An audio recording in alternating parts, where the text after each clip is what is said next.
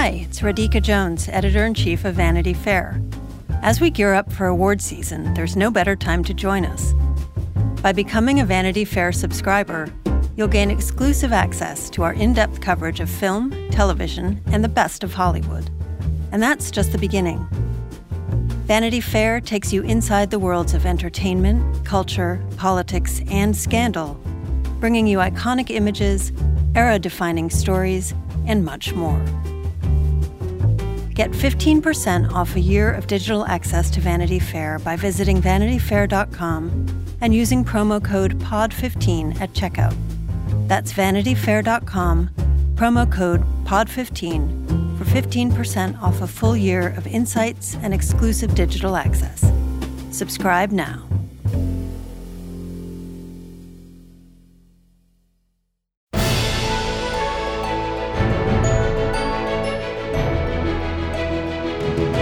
Hello and welcome to Little Gold Men, the award season podcast from Vanity Fair and Panoply. I'm Katie Ritchie, the deputy editor of VanityFair.com, back from vacation, and I'm here only with our film critic, Richard Lawson. Hello, it's just us two.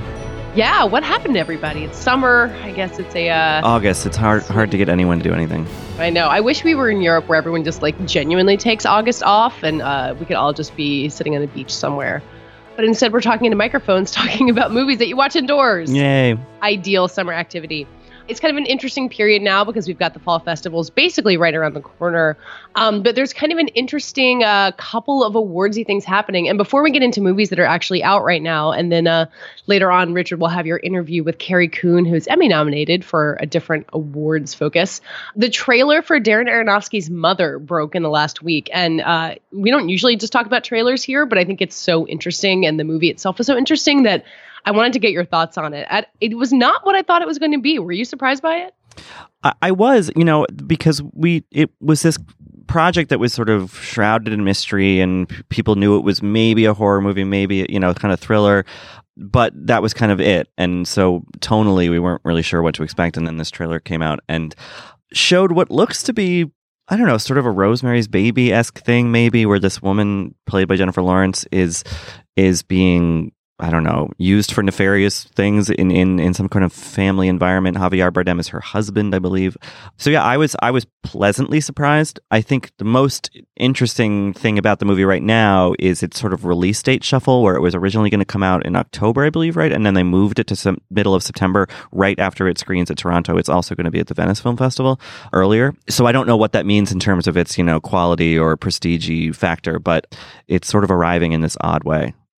Yeah, I think it's interesting to have it coming in September because, when you read the box office tea leaves, usually September is kind of a summer holdovers, a lot of the Resident Evil movies open in September. And every now and then you'll get something that's interesting, September and October are kind of a time for the Argos or the arrivals of award season where they have a big audience play. And September, I feel like it's them saying, we're not in this for the awards. We think the audiences will go for this. So come what may. But I don't think it's worth counting it out for awards just because it's doing this kind of a weird shuffle.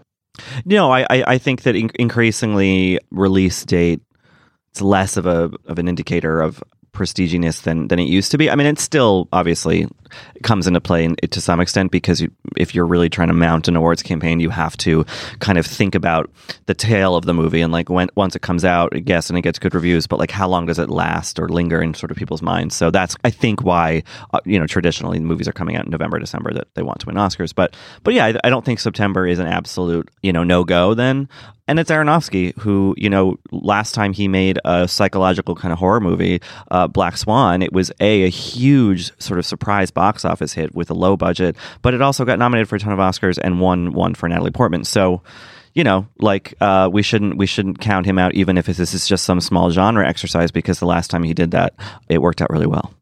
Yeah, I think it's really cool to say I'm just here with this genre exercise and, I'm just going to go for the audiences. But my bet would be that it surprises us in some way. Yeah. The cast is really killer. You've got Jennifer Lawrence and Darren Aronofsky dating behind the scenes. There's a lot of reason to be intrigued by it beyond even the pretty good trailer. Yeah. And I think for me and for many people, just judging by the Twitter reaction, the continued this is another sort of stepping stone on the Michelle Pfeiffer sons or whatever you want to call it.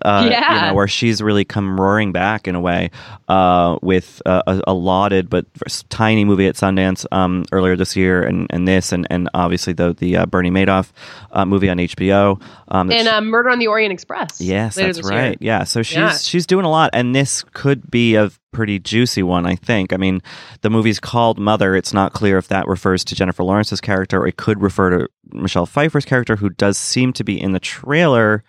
Judging by the trailer, she seems to be playing Jennifer Lawrence's maybe evil mother, or I don't know, but I love her in that kind of role. I think back to her sort of ambivalent, half villain, half not Catwoman, or she was in a great movie, or I think it's great in a weird Mike Nichols movie called Wolf with Jack Nicholson, where she's not a villain in that, but it's a kind of dark, sort of sexy kind of movie. So this could continue in that vein, which we know her to be great at. So I'm excited. Yeah, I think I'm way more interested, and also kind of scared between that and It. I think September is going to be a challenging month for people like you and me who can't really handle horror that well. I had some difficulty with the It trailer.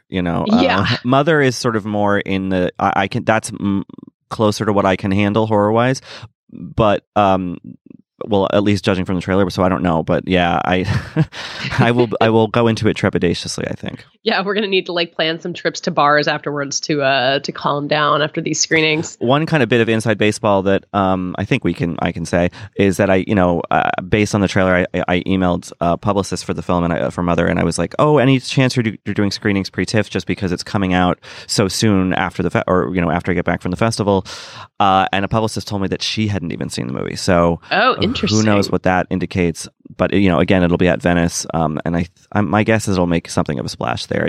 Doesn't it feel like a very sort of movie the Italians will embrace? Oh my God, yeah, like the home of Dario Argento. It seems made for it. So to go back to the actual current movies you can see, or at least fairly soon, The Glass Castle opens this week, and I think we've talked about it earlier this summer as being in kind of the Help, the Butler slot of an early August sort of prestige movie play. And because I was on vacation, I think I missed the embargo lifting or most discussion about it. So I don't know a ton about if it's any good. So maybe, Richard, you can talk me through it. Yeah, I had high hopes for it just because... I went in thinking that I wanted some kind of cathartic emotional release, and I wanted to cry, basically. And which is what the trailer definitely promises. Oh, absolutely. And it does have its moments, but I found it a little bit lacking in in soul or something like that. I think that, this is based on a huge best-selling memoir by Jeanette Walls, a former gossip writer for New York Magazine and other places, MSNBC, I believe. And so this book was big, and it was on bestseller lists, I think, for years. Yeah, it feels like everyone's mom read it at some point. Yeah, and so it has this kind of weight of expectation, and I think that with these that kind of movie where the source material is so popular and so beloved, I think that there can be this peril in adapting it, where you want to include all these bits from the book that people like or relate to or moves them, but what that results in. So this movie was the screenplay was written by Andrew Lanham and Destin Daniel Cretton, who also directed, who also did Short Term 12, which was Brie Larson's big breakout movie. And she's the star of this. Exactly. So in their adapting of it, I think that they just try to put too much in, and so it's this saga about a life that just feels too episodic and too sort of plotting, and there's not really an arc until the very end. And yeah, so it's kind of a shame, despite the fact that there are some really good performances in it. Yeah, I feel like, I can't remember if we talked about this on the show or otherwise, but we talked about it maybe being Woody Harrelson's year. He's got this kind of big, not I don't know about showy, but the kind of role that people win Oscars for, where it's the troublesome dad who's in the supporting role. How does that pan out? It's a big performance. It's a lot of performance, It's, and I guess maybe I'm revealing some critical failing here, but I had a hard time appreciating the performance because I hated the character so much. And I think you're kind of supposed to hate the character until you're not supposed to. It's a story about an abusive father, essentially.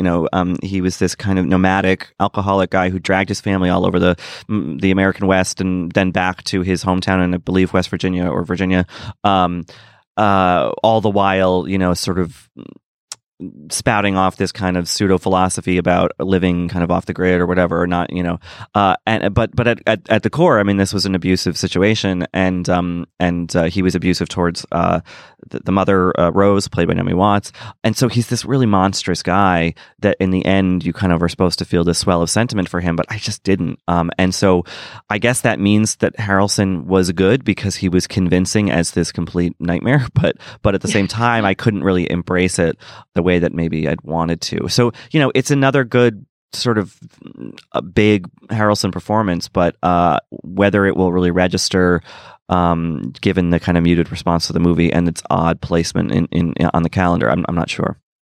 Yeah, it reminds me of Captain Fantastic in the way you described that. But that movie feels like that character was a lot more sympathetic than what Woody Harrelson's doing here. Oh yeah. I mean, in the Captain Fantastic situation, like that's you're sort of just you don't like what he's doing, but you understand why he is in a way. Where this is just this really selfish guy who pretends that he's not selfish and pretends that he's doing this all for his family when he's really just his own kind of weaknesses and failings are his primary motivators, and the movie is divided essentially into two timelines, one when Jeanette Walls' character is a kid and one when she's more grown up and played by Brie Larson. And in the grown up section, which Brie Larson is very good in, I think, in a subtle way, there is some sort of coming to terms with this and reckoning with it that does put the blame on the dad in a way that feels just, but it tries to kind of get you to love him by the end in this way that I feel like, well, damn it, they let this abusive guy win, Yeah. And that frustrated me. So it's a weird year for Woody Harrelson. So he's had War for the Planet of the Apes out this year, which got great reviews, and I don't know that anyone ever talks about the humans in those movies. It's mostly the apes. Yeah. And he's got this, and then three billboards outside Ebbing, Missouri, which is a Martin McDonagh movie. And then also his LBJ movie, directed by Rob Reiner, is coming out this fall, apparently. Yeah. Where he plays LBJ. After premiering to very little notice at Toronto last year. So people have seen that one. Yeah, he's having a big year, and I don't know if that was an accident. He also had Wilson. That was at Sundance, right? Yeah, nothing has quite hit maybe the way that it could have. He's great in Apes. I'm curious to see him in Three Billboards, which will be, I believe, at Venice and then at Toronto. That has potential. I mean, I really like Martin McDonagh's movies. He did Seven Psychopaths and In Bruges. It looks to be much more of a showcase for Frances McDormand, who's the lead, but you never know. I mean, there's always Woody sneaks in there with some supporting actor nominations here and there, right? So he's had this kind of a surprising Oscar run where he gets nominated for movies that aren't necessarily on everyone's. I mean, The Messenger, I think, is obviously People versus Larry Flint was a while ago at this point. I don't know. I feel like I'm rooting for him. Like the True Detective hype, bumped him up to such a place, and it feels like he keeps capitalizing on it, and his moment's going to come. But I guess it's not The Glass Castle. I don't think so. I mean, I can only speak for my own sort of reaction to it, but that said, other reviews have not been that positive. So. Yeah. You also wanted to talk about another movie out this week that I don't think is as much of an obvious awards play, but Ingrid Goes West seems pretty interesting. Yeah. That's a movie that was at Sundance and one I missed there, and I caught a screening of it. Actually, I watched it on a computer recently, and not the best way to see a movie, but what can you do? So it's this movie directed by Matt Spicer, who has done a couple really small things, a couple shorts, but this is really his first big kind of, feature. And it stars Elizabeth Olsen and Aubrey Plaza. Aubrey Plaza is this kind of sad sack woman whose parents have died, and she becomes obsessed with this minor Instagram celebrity played by Elizabeth Olsen. So it's about sort of the problems of social media in a way that we're just starting to see reflected on film, which I think is kind of exciting because it's obviously a major part of people's lives now, and it hasn't quite gotten into the sort of fictional realm yet. It still feels like something that's you write about on Twitter and don't deal with in serious art. Well, yeah, because I think that, and this is a problem that's gone back to, I don't know, the net or whatever. It's hard to make compelling film or television about people sitting and staring at a screen, Yeah. I think we're gradually figuring out how to make that interesting well, that, or it's just become more interesting to us because it's such a big part of our lives. And Ingrid Goes West, which is a dark comedy, I think really taps into very, very observantly and very acutely into that particular kind of pang that you have, or some of us have, when we delve into Instagram and staring into someone's very polished and curated life and just wishing ourselves into it and wanting to be them or be their friend or date them. I mean, we're in peak Fire Island season for me, and so I'm looking at those Instagrams and thinking twice about the whole wheat bagel I just ate. So I can relate to it, and I think it's really sharp in that way. I think it goes a little over the top as it goes, but it's two great performances from Aubrey Plaza, who's had a good year with Legion and now this. But I think Elizabeth Olsen, who was just profiled by our own Josh Duboff on the site. Great profile of her on VF.com. And beautiful photographs by Justin Bishop. She's really good in this in a subtle way, playing this person who you want to hate but also love. And she's not there's not some grand reveal that she's some queen bee bitch. She's a little bit mean sometimes, but she's mostly fine. And I think that playing that balance and instead of turning her into a villain, I think is a really smart bit of writing and of acting. Because that feels like what happens when you meet someone whose Instagrams you admire, is like you kind of want them to be like, aha, their life is terrible too. But for the most part, they're also just people who maybe are more genetically blessed than the rest of us. Exactly. I think that, we have a tendency to both put these people on a pedestal and assume that everything's perfect, but then another part of our brain kicks in and says, well, but they're probably this, they're probably mean, or they're probably miserable, or they're probably dumb, or whatever. And, in my experience, I have met some of these Instagram people who I have longingly gazed at, through my phone. And honestly, like a lot of times they've been like nice and kind of smart and kind of funny. And it's like, oh, I guess they're just lucky or whatever. But yeah, so the movie grapples with this stuff in ways that I find intriguing. And it's, it's a small movie, but like I'm really eager to see what else comes out of this kind of line of thinking, on film and in television. Like what are we going to do with all this new experience? And it's exciting to see writers and directors finally kind of starting to grapple with it, because there's a lot to be said about it. It's how so many people, younger people especially, spend their lives. So what I like seeing it being about adults, like I think you can make the story about teenagers, and I think there have been various attempts about like teens being seduced by social media, of course, but it happens to 30-somethings, which is, I guess Elizabeth Olsen might be 30, but close enough.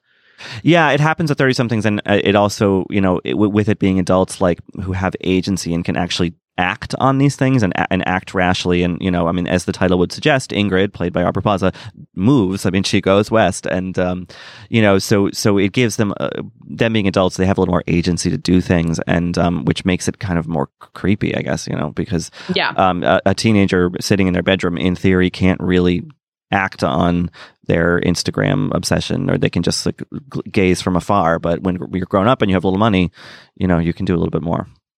Well, I look forward to you going to the Telluride Festival to find your favorite Instagrammer who lives out there and take some great shots of the mountains. Katie, you weren't supposed to say that. That's really why I'm going. I mean, you'll also see some movies, I assume, but your cover is safe with me and the podcast listeners. So let's move on to your conversation with Carrie Coon, who is Emmy nominated for her role on Fargo, but also had a pretty stellar turn on The Leftovers, which just ended. I feel like we've talked about her on this podcast a lot because we're all a bunch of mega fans. And Joanna did a really fun interview with her earlier this year where she was like, I'm never getting Emmy nominated. It's not going to happen. And then, we took the credit when she did. So I'm curious about what you guys talked about, since you've been following her work pretty closely. We kind of lead off with me just sort of asking her to go back and talk about the remarkable few years she's had. I mean, she was, as she says in the interview, a Midwest theater actress, not even a Chicago theater actress exactly, who got this role in a Steppenwolf production of Who's Afraid of Virginia Woolf with Tracy Letts and Amy Morton, that was in Chicago, then in DC, and then on Broadway, and kind of took the world by storm. And she met and fell in love with Tracy Letts, so she got a husband out of the deal, but also got a Tony nomination. And then it's like the best 2-for-1 deal of all time. Like you got a career and a husband out of one role. Yeah, seriously, where's that for me? So that happened, and then it was kind of off to the races, and she got a role, good, juicy supporting role in Gone Girl, and then The Leftovers, and now Fargo, and she's in Steven Spielberg's movie coming up, and she's having a really good run. So we talked about that and how that feels, and then we went into some more specifics about The Leftovers and Fargo, which I think we talked about how they're sort of a piece in terms of the political moment we're in and our feelings of despair. So she's great to talk to, really fun. I think it's a good interview. Well, I'm here today with Carrie Coon. Carrie, thank you for being here. Thanks for having me. I said to you off mic that we actually met once here in the elevator. I think you were here for something else, so I'm glad that we do anything embarrassing? No, I just said, I think I said, I love you, I love The Leftovers, and then you were very nice, and then promptly we parted ways. I'm glad I was nice, and that I didn't leave you weeping in the elevator. No. Though you have left me weeping recently with Leftovers and Fargo, and just so many incredible moments on both those shows. So I want to talk about both of those, obviously, but I kind of want to start, if we can, by going back to when you sort of first entered the larger kind of public consciousness outside of Chicago theater with Who's Afraid of Virginia Woolf. Yes. Yeah. So you were Tony nominated for Who's Afraid of Virginia Woolf that you did with your now husband Tracy Letts and Amy Morton. And who played Madison Dirks? That's right. That's right. Yeah, Madison that's right. Dirks. So that was your kind of first foray into like New York and New York theater and then bigger stuff. Did that feel kind of that monumental as it seems kind of from the past? I mean, from my perspective? Changed everything in my life, utterly, yes. It was my first major role in Chicago. I had only done, that was my third play in Chicago. Wow. I had just come from doing a show at the Goodman. Anna Shapiro had just won the Tony for August Osage County. And then previously I'd done a show at a place called Remy Bumpo, which is a smaller theater. And then we had 18 months between our run in Chicago and our Broadway run, so I kind of did a couple of other plays in the storefront scene, but I really didn't come up in that city. I hadn't been much of a staple, like a lot of the actors I know are. So it was pretty shocking when it turned out, I mean, the producer came to our very last performance in D.C., so we very narrowly got this offer to come to Broadway. And then they had this idea of doing it on the 50th anniversary, so we had to wait, which is terrifying because you're convinced you're going to forget the whole thing. Right. So we would get together and run the lines every couple of weeks. But anyhow, yes, we were in New York. We actually closed in March, well ahead of the Tonys, not thinking we'd be remembered at all. But I ended up staying in New York and taking meetings and doing all that. So I met with Ellen Lewis, a great casting director here, Chicagoan originally, and had a nice meeting. And then so around probably post-Tony Award time, I think sometime in June, they brought me in to read for The Leftovers, and I had read the book, so I knew the story and I knew who Nora was, so they put me on tape. And about 10 days after that, I met with Damon Lindelof, and everybody said, now you're going to jump through some hoops and get studio approval, and you're going to test and all this stuff. But because Damon had such creative control, I just got an offer.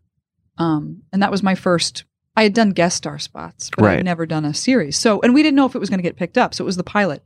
And then about, a couple weeks later, I was back home in Chicago, and I did a taped audition in my living room for Gone Girl with this buddy of mine who taped it. He's since opened a taping business in Chicago. He tapes auditions using that story as his. Well, it worked. I mean, it totally works. It's good advertising. So, so then I ended up flying to LA for the first time, getting a GPS. They sent me on. I was driving all over that city taking meetings. I booked a guest star spot on a CBS show, Intelligence. And I met with David Fincher after a harrowing week of not being allowed to meet him because they didn't know if my HBO schedule would allow me to do the film. So they were keeping us apart. And then I went in and I read with David. We read the whole arc of Margot in a little room, and he read opposite me and gave me some adjustments. And then they said, well, you'll hear something in 10 days, but great job or what have you. And I was shooting that television show. Like 2 weeks later, I got the call that I booked Gone Girl. So then I went back to New York and shot the pilot of The Leftovers, and I'm only in one scene, so that was a 115-degree day, though we were... Oh, boy. Yeah, the Girl Scouts were dropping like flies. And then I went off almost immediately to Missouri to start shooting Gone Girl. So we were in Missouri for 6 weeks. Then we went to studio in L.A., so that was the most time I'd ever been in L.A. in my life. And then as soon as Gone Girl wrapped, I was starting season 1 of The Leftovers. It got picked up. So I actually shot that film before I did the rest of the show. Right. And so when all this is happening, and it seemed to have happened pretty quickly, I mean, do you ever have a moment where you're able to sort of like put it in perspective, or you're just kind of like doing, one thing after the next? And, it has felt awfully nonstop for the past 3 years. Because of course, then, you're doing a TV show, and then Fargo comes along, and I jumped right onto Fargo. And so I feel that it's only now, in my life where I'm looking back and saying, what an astonishing whirlwind that was. Yeah. I'm coming on 4 years of marriage. I cannot believe it was 4 years ago that Tracy and I got married, and, having met 2 years prior to that. And it's just, it's pretty strange. And it feels like a cautionary tale. I just want to say to young actors, it doesn't normally go like this. But Right. I hope it does. Yeah. For you. It can, I guess, It absolutely can. Do you feel like, this is maybe a trite question, but like, do you feel like it happened because you were ready for it, or like, I do believe in that. I in some ways, I don't necessarily believe in luck. I believe in openness to opportunity. And sometimes when we think we know what the path looks like, our focus can be very narrow and we miss doors that are opening. And it's true that when Who's Afraid of Virginia Woolf happened in Chicago, I had been in to Steppenwolf many times. I'd been called back many times, but I'd never booked anything. And that was the moment. I was ready to walk into that room and feel like I belonged there. And that's been true of just about every project. They have come at me when I was ready. I think that's absolutely true. Yeah. So with The Leftovers, doing Gone Girl with David Fincher, that's kind of a no-brainer. Doing Virginia Woolf, but like Leftovers was a little bit more of a sort of question mark because, certain series don't always work in terms of adaptations of books or whatever. But did you have a certainty about that show or about Damon or? I certainly felt an immediate kinship with Nora Durst, even when I read the book. Yeah. She's not actually as prominent in the book as you might think, and I wanted more of her when I read it. I'm a big fan of Tom Perrotta's, and I knew he was involved in the series, so that is great. I knew that Damon Lindelof had a storied history in the industry. He was sort of the first celebrity showrunner because of Lost. Lost was not something I had watched from beginning to end. I caught the end, which meant I could predict everything that was going to happen because I didn't have all the history under me. Right. But so I knew that in terms of the television world, he was a big deal. And it was HBO, and I'd always respected the material HBO had put out. But I didn't have any intention of going into TV and film specifically. I had done commercials in Chicago. I had done guest star spots in Chicago, but I was making my living as a theater actor in the Midwest. I was fine doing that. And so I actually didn't really have enough time to be scared. I didn't have enough time to know the water I was swimming in, which is a wonderful way to move through your life, just sort of joyfully and ignorantly. It's kind of lovely. Yeah. So of course I said yes. And it was my first TV job. You have to start somewhere. What was the biggest, the biggest learning curve, or like you sometimes hear about actors who've never done television or film saying, I didn't know how to hit my mark or what that even was. Right. Or was there anything like that for you? Well, I knew sort of rudimentary vocabulary, but when I went to Gone Girl, David's vocabulary is very sophisticated, as well as Ben Affleck's and Kim Dickens and all these people that have been doing this for, over 20 years. And so I remember my first day of scene work. We started doing exteriors down in Missouri, so that was easy. That's getting in and out of SUVs and getting to know your, Tyler Perry and Ben Affleck. But my first scene day, David kept saying, I'm not getting enough screen direction. And he was instructing me to lift my head at this particular angle and then pick up a magazine and do it in a very specific order. And I was confused about the order, and I didn't know what he meant, what he needed. And eventually, from Video Village, I heard him go, you can't do it. And he was frustrated. And Ben was really sweet. He's like, don't worry about it. No big deal. Tomorrow's a new day. He was very lovely. But I was terrified I was going to get fired because people get fired. And we were very early in the process.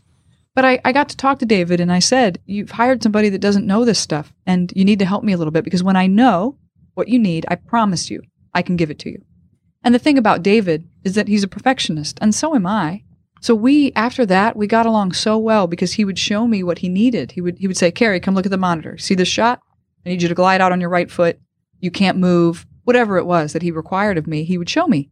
So I got to go to this kind of incredible acting film school with David Fincher. Yeah. And we had a ball. He's really fun. He was particularly relaxed, I'm told, by his wife, Sion, who's also his producer, in that film. And so he's very funny. He's got a very dry sense of humor, which I share. You do hear these stories about we did 70 takes or whatever. And that's true. Yeah. That's absolutely true. But there's a non, I don't know, laborious way to do that, I guess. You can still be fun and interesting. I was desperate for as many takes as I could get. Yeah. Because I'd never done it before, and I wanted it to be good. The thing about David, when you're doing 70 takes, is he's not going to quit till he gets what he needs. So you can leave the day fairly confident that you've gotten everything he needed of you, which is actually kind of reassuring in a way. It eliminates all that kind of second guessing. Yes, it's like we did everything we could possibly do with that line. Yeah. And every now and then you'd get something in 5 takes or 7 takes, and then you feel really good about yourself, and everybody makes fun of you, and So you did that, and then you went into like the full series of The Leftovers, and at that point you felt like pretty confident in the medium, and no. Well, the challenge. So when you're working on a film as a supporting part, there's a lot of time when you're in a scene but you're not saying anything, and movies are very slow. So when I showed up for my first day of real scene work on The Leftovers, it was the scene with Chris Eccleston in episode 2, maybe it's episode 2, must be, when we have the argument in the kitchen, and we did one part of the scene and we did it 3 times. And I'm thinking, oh, yeah, this is feeling pretty good. Okay, here we go. And they're like, okay, great, moving on. I was like, whoa. Hey, I was just getting warmed up over here. Like, what are we doing? So then I had to adjust myself to the pace of television, which is totally different than a film, especially a Fincher film that you shoot for 100 days. So that was a rude awakening. And then the emotional requirements of The Leftovers were also quite different. I had one emotional scene in Gone Girl, but nothing like what I was asked to do in The Leftovers. Yeah. And, repeating a catharsis is not simple. No. Its very nature is a release. So to stuff it back in and do it again is completely unnatural. And in the theater, you do it once a night. Right. And then you can kind of... a story to build up to it. And then you come down. TV and film, it's like it's 2 a.m. It's time to do your crying climax. Get out here. So how do you get there? I mean, or do you have to kind of like recalibrate Nora's reaction to something because you can only get so far? No, hopefully you're able to deliver the thing that's required of you every time. I think that's your job. So hopefully I was able to do that as fully as possible. But yeah, you have to figure out what that means for you. So for me, it meant carrying around this book called Wave and reading it on set when I needed to. It was a story of a woman who lost her family in the tsunami. Oh, that's right. Yeah. Yeah. And it became my touchstone for that part because I had not experienced grief of that degree, thankfully. And then knowing how to focus yourself on set even when other things are going on. And fortunately for me, I was working in very professional places. So when I had to do the Holy Wayne scene, everybody on set is completely focused on that moment with me so that I can stay in it in between and just sit in a chair and wait for them to be ready and then get up and do it again. And everybody is sort of willing you to do it well. Yeah. On a good set. And I always have worked on, really professional sets with amazing camera people and support, and it's been great. Well, it shows in the work, I feel like, So with something like Leftovers and Nora and the way that show and the characters kind of constructed, you don't really know necessarily where anything's headed. And I think one of the great things about that show was that they leave a lot of question marks still kind of lingering at the very end. Mm-hmm. What are the challenges of playing that kind of unknown? I really came to enjoy it because when you do theater, you obviously know how the play ends. So I always thought it was funny that a writer would keep material from a television actor, or a television actor would say, no, I don't want to know that, so I can. I'm like, well, we know that stuff all the time. We still do it. That's what your imagination's for. But it was really fun to realize that you were going to get your script 2 days before you had to shoot it. You had no control over what was going to happen. And you couldn't possibly guess what Damon was going to throw at you. But what's exciting about working with somebody like Damon, which is different from what's exciting about working with Noah Hawley or David Fincher, is that Damon is pursuing things in his actors that interest him. So inevitably what happens is that you're on a very personal journey because he's putting you up against yourself over and over again. Your weaknesses, your fears. How many times did he drown Justin Theroux or make him sing karaoke? It's like he sniffs out what we're terrified of, our own annihilation, basically, and then makes us confront it over and over again. And I'll miss that. I'll miss not knowing what's coming to me. Yeah. I'm sure there'll be another project that's similar, but this was such a wild and brave world we were playing in, and it didn't adhere to any of the rules, and I loved it. It didn't adhere to also kind of the rules sometimes of how television is received. I feel like because that first season, it had its fair share of fans, but the critical kind of consensus hadn't really congealed around the show until season 2. Mm-hmm. Was that something that you guys were paying attention to at all? I mean, obviously you want to get good ratings or whatever, but well, yeah, what you're really wondering about is what does my life look like? Right. And our pickups were so late. You're really beholden to that contract, so you can't put yourself out there for other work. So as an actor, out of self-interest, you're always monitoring what's going to happen with the show you're on. And of course, you want it to continue. And there was a lot of uncertainty. There was some question of them picking up the whole show, moving it to a new town with a new cast, and showing another town's experience. Mm-hmm. So none of us knew if we were going to be returning, and none of us knew where we were going to shoot when we did. So there were a lot of question marks. And as an actor, though, you're kind of accustomed to living that way. There's a lot of uncertainty. We have very little control over our circumstances. The only power we have is no. And even that you don't get for a long time. You just have to say yes all the time. So, yeah, I guess I was hopeful that it was going to be received well. I also knew, though, that our first season was pretty humorless. And I know that anybody who's dealt with a tragedy, anybody who's a human being knows that humor is such a critical part of being a person in the world. Yeah. And if you don't have a sense of humor, it actually feels inauthentic. So I think the real shift we made in season 2, besides adding some really extraordinary cast members in Regina King and Kevin Carroll and Jasmine and Giovanna Dipo, particularly, was that we recovered a sense of humor. And it just got funnier and weirder as it went on. And I think that really made it feel actually more tethered to the real world. Were there any moments where you were like, oh, okay, this is too weird? I mean, I think season 3, the way that it's set up, you're just like, what the heck is going on? I mean, like, by then you just have given up everything. Certainly the first time I read, well, I can tell you that in season 1, when they had the scene where Nora had a gun in her purse. Right, yeah. I remember going and saying, guys, so exciting. What is this for? This gun? And they were like, we don't know. I was like, what? Yeah, we don't know. I was like, okay, great. So when that scene came up and what it was for was having a prostitute shoot me in the chest, I was like, I'm not sure the people are going to go with us on this one, but I'll sell it as hard as I can. And that was the first thing we shot on that episode, which was the most I'd ever shot on TV in my life, that 10 days. Yeah, it's quite an introduction to a character's kind of inner life. Like, yeah, you know. It was great. Yeah. I mean, it's such a special show, and I think that it means a lot, or a lot of different things to a lot of different people. Mm-hmm.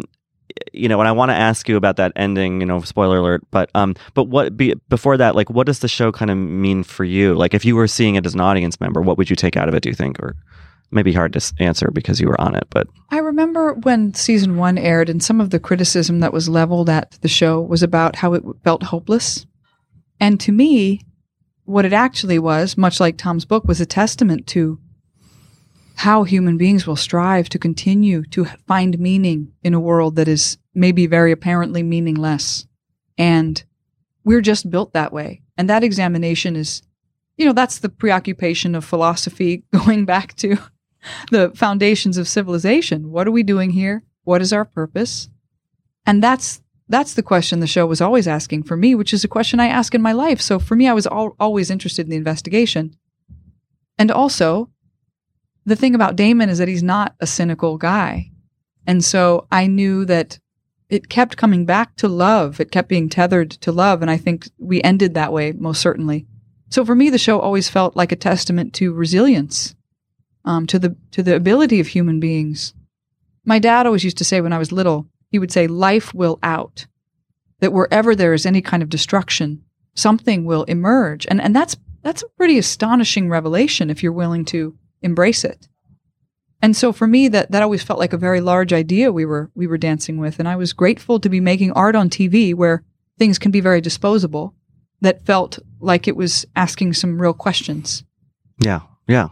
Speaking of questions, fans of the show, viewers of the show will know what I mean when I ask. Do you think at the end, that Nora's telling the truth? I'll never tell. Yeah. Because it robs a viewer of their own experience. Yeah. And what I think doesn't matter. I'm just an actor on a show. Yeah.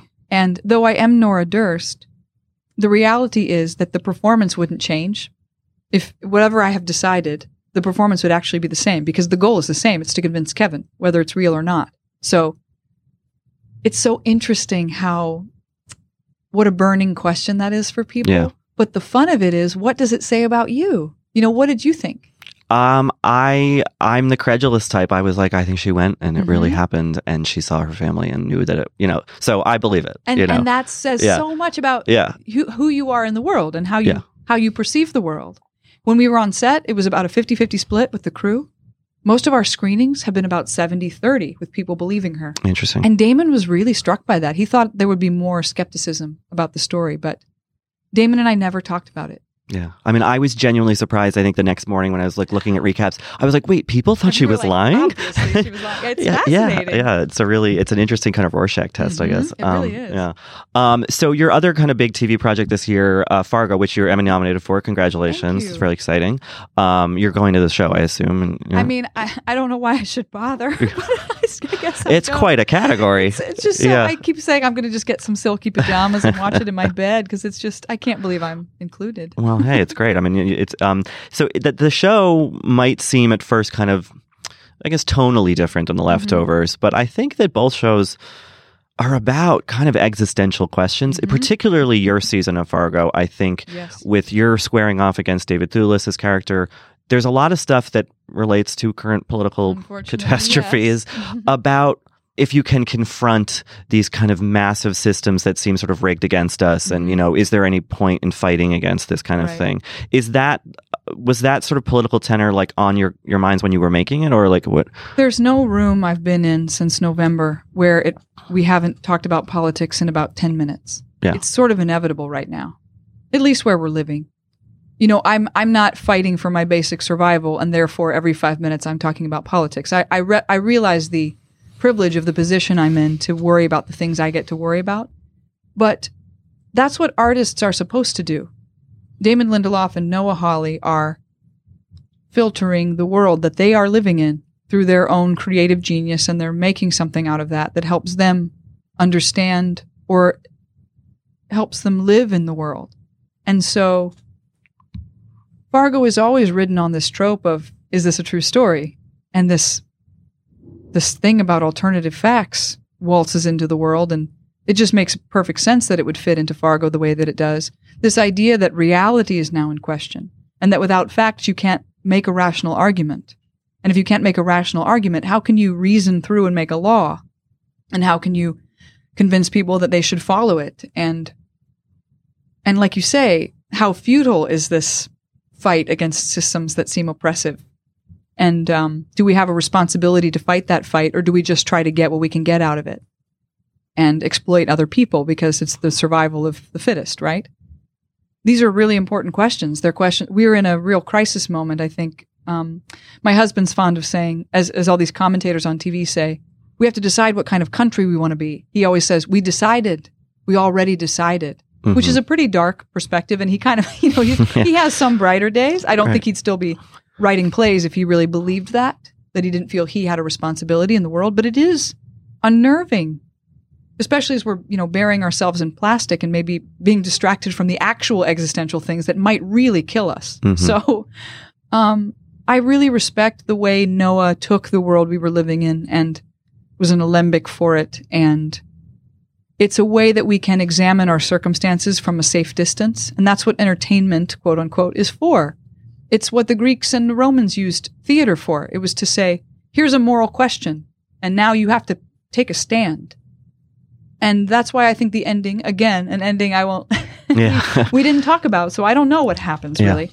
But it's interesting because the first draft of it was much more weighted toward Varga.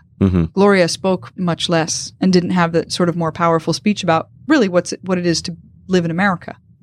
And so they rebalanced it a little bit, and then it became more of a 50-50 question, which I'm glad they did, just because I think it's really because it's what we needed. I think the world was feeling too tenuous.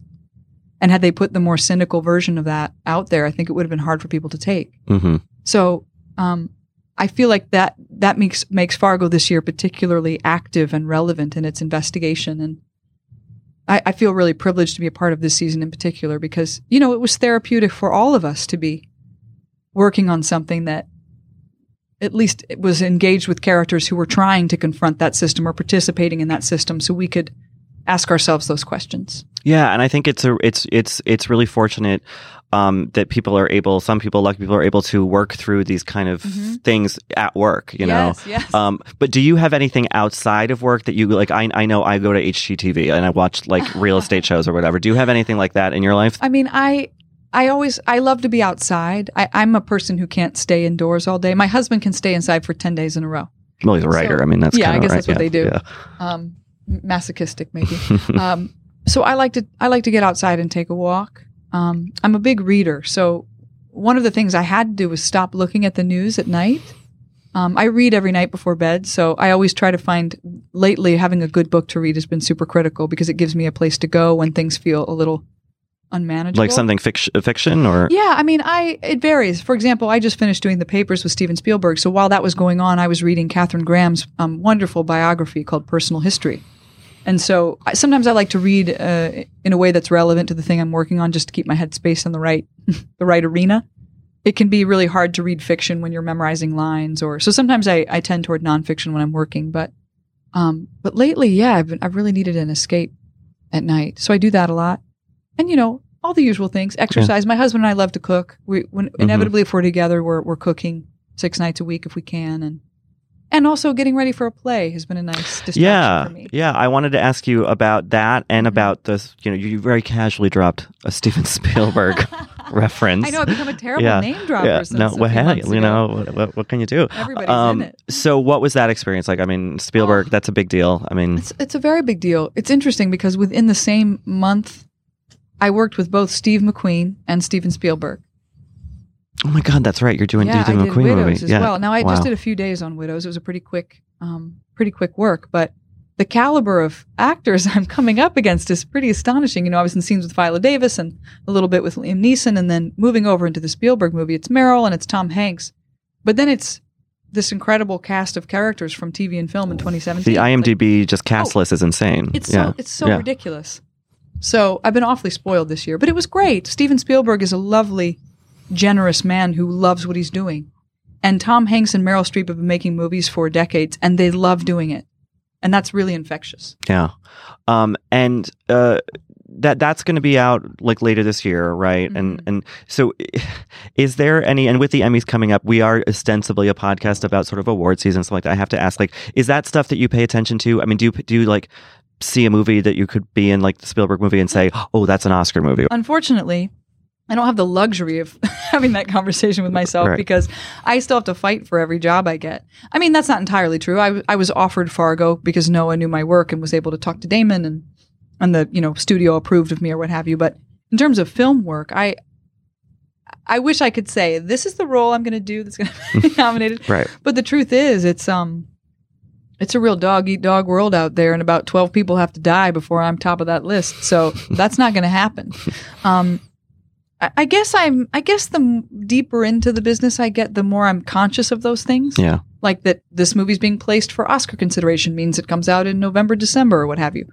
But I can't say that I'm totally savvy about all that stuff. Are you a viewer of those things? Do you have like I never see as many movies as I should. Yeah. I'm always behind. The Oscars roll around and inevitably I haven't seen any of them, and I have to sort of rush to catch up. And I also like to see movies with my husband. I don't tend to see movies when he's not around. He's a big movie buff, so he's kind of my movie guide. I always, if I'm working on location, he'll come visit, and it becomes very apparent that I haven't even turned on the television. I don't know how. I haven't watched anything, so I'm always a little behind the 8 ball. Well, now you're putting screen stuff aside and doing a play, kind of your first love, if you want to call it that. Can you talk to us about this play? Like, is that New York Theater Workshop and what it is? And it's Amy Herzog's new play. Oh, she's great. She's really great. And it premiered at Yale Rep earlier this year. This is the New York premiere at New York Theater Workshop. It's a great cast, all women. I think 5 of us, if I'm correct. None of whom I've worked before, but several of whom I've known their work for a long time. And it's a play that I did a reading of very early when Amy was writing it, a very early reading. So we had a very personal connection. I had a very personal connection to it. So the fact that it came around in the calendar in such a way that I could do it was really, we were all very surprised that I was available to do this run. Much to the chagrin of my publicists who are trying to get me an Emmy. So it's about a woman, a single mother, who has a child with a very severe degenerative disorder, congenital disorder, a child that's never been able to eat or breathe on his own. And she has these nurses who are coming and going, these people that she wouldn't ordinarily encounter unless she'd been living this particular life with her son. And so it's these conversations with these women basically coming in and out in her apartment, and then in the PICU, which is the, infant emergency ward, basically. And Amy Herzog has a child with a very severe disorder, and lives this life, though she's partnered. She has Sam Gold, who's helpful, of course. I mean, it's their child. But I believe that the play actually is about Amy's spirituality. Because if you hear it's a play about a single mom of a sick kid, you think, oh, that's going to be heavy. But this woman is quite naturally sort of easy and light. And that's not something I get asked to do very often, though it's much closer to my personality than the things that I play. I hope. Right. Yeah, no. She's lugubrious. And guys, she's been crying this whole time, and you can't tell. So it's actually really nice for me to go do something that actually sits a little closer to who I actually am. These other things are much further from me than this character. And it's not maudlin. There's not a lot of crying. It's really a spiritual piece, and it's an unusual structure. And it's good for me to get back in a room like that and have to do the work of that deeper investigation into a scene, because in TV and film you get 12 tries and you're done, and then you forget it. It's very different to keep discovering something for weeks and weeks and weeks, and it just puts me back in touch with my own taste. Will this be your first play since Virginia? No. I've been back on stage just about every 2 years. Oh, that's good. Okay. I did a small play called Placebo at Playwrights Horizons about 2 years ago. And I did my husband's play at the beginning of season 3 this year. I was in Chicago, commuting between Austin and Chicago, doing Tracy's play Mary Page Marlowe, which is actually coming to New York. Not our production. There's a new production being put up at Second Stage this season. I think I read a review. For this summer. Yeah, that sounded really good. Yeah, it's really, I saw August 3 times on Broadway. Once with Felicia Rashad, which was incredible. Yes, that was a fun time. I mean, they had great replacements all throughout the run, but I never saw it. I've never seen it. You never saw August County? Wow. I was doing Shakespeare in Wisconsin when it was taking the world by storm, and I thought Tracy Letts was a girl. I didn't know anything about it. That's fascinating. Yeah, isn't that funny? Well, maybe they'll do it again someday. You can go see it. Well, they're coming up on their 10th anniversary. That's crazy. So there's going to be a 10-year anniversary production inevitably. So I'll see it. Yeah, good. You should. It's a good play. Yeah, thanks. So you've done Spielberg, you've done television, you're doing theater. Is there anything? What do you want to do next? Like, is there a role you want to tackle? Is there a comedy? A comedy. I would. That's kind of a joke, but it's kind of not a joke. My family really can't understand why I'm doing all this serious work. They don't think of me as a particularly serious person. They think of me as a very clumsy, messy person. But that's something I'd like to do that would be different. I want to do something I haven't done before. Do you sing? Not formally. Okay. I can't walk and sing at the same time like those actually talented people. But I grew up playing guitar with my dad. We all sort of sing a little bit with guitar, and so something like that would be fun to do. I don't want to play a grieving cop mom, which is what inevitably comes to you after you play those parts on TV. Yeah. So yeah. And is there any way that, like, are you just kind of like seeing what comes next, or can you be active in that process, or like? Yeah, I think as any woman in this business who's starting to get a little older has to turn an eye to producing. Otherwise, you're not going to get asked to do anything. We've seen it with Reese Witherspoon with her amazing production company, all the properties she's purchased, Big Little Lies. You know, she's really helmed a lot of those female-centric projects. And a lot of women are going in that direction. Gone Girl included. Yeah, Gone Girl included. Frances McDormand, I think, was largely a big part of getting Olive Kittredge produced. So I suspect that what's going to happen is I'll be looking for things I'm interested in doing. That requires more activity on my part and some free time. So that's probably what will happen. But it's funny when people ask me what I want to play next. I just think, well, I haven't read it yet. Right. You know, I'll know it when I read it. But it will be something I haven't done. And would you sign that 7-season contract for a show right now, or are you kind of like in this more the shorter run things? I mean, it is. I do really like the limited series. Yeah. There's something about not being stuck and knowing that if you start to fall into your bag of tricks, it's going to be over soon. Right. Because some of that stuff's not really sustainable. The writing would have to be so good to sustain a premise for more than 5 years. And I was offered a couple of those projects, a handful of projects, right after Fargo finished, and I wasn't ready to commit 5 or 8 years of my life, especially right now when I was sort of, it's kind of a peak moment for me. And I want to be very, very particular about what I do next. And I also don't have to do anything. So I get to be patient and wait. That's the luxury of having some modicum of success, is that you get to wait. Yeah. So I'm waiting. Well, we can't wait to see what you do next, whatever it is. And break a leg on stage. Come see it. Yeah, I'm gonna. Yeah. All right. Mary Jane, New York Theater Workshop. When does it run through? We start previews in September. Okay. I don't have a date. I'm All right. the worst. Well, PR we'll person myself. we could figure it out. Thank you. Well, thank you, Carrie. This is great. Thanks for having me. Well, that does it for this week's episode of Little Gold Men. I'm closing out the episode instead of Katie because her power went out in North Carolina, so it's just me here alone talking to you. Anyway, you can follow us at Little Gold Men, rate and review us on Apple Podcasts, please. It really helps us get new listeners into, just getting feedback is important for us. You can follow me at Rylaws, Katie Rich at Katie Rich, Joanna at Joe Wrote This, Mike at Mike_Hogan. This episode was produced by Jennifer Lyon, edited by Jordan Bell. Thanks as ever to Andy Bowers of Panoply. And this week's award for the best way to cope with summer Instagram goes to Katie Rich. Aha, their life is terrible too.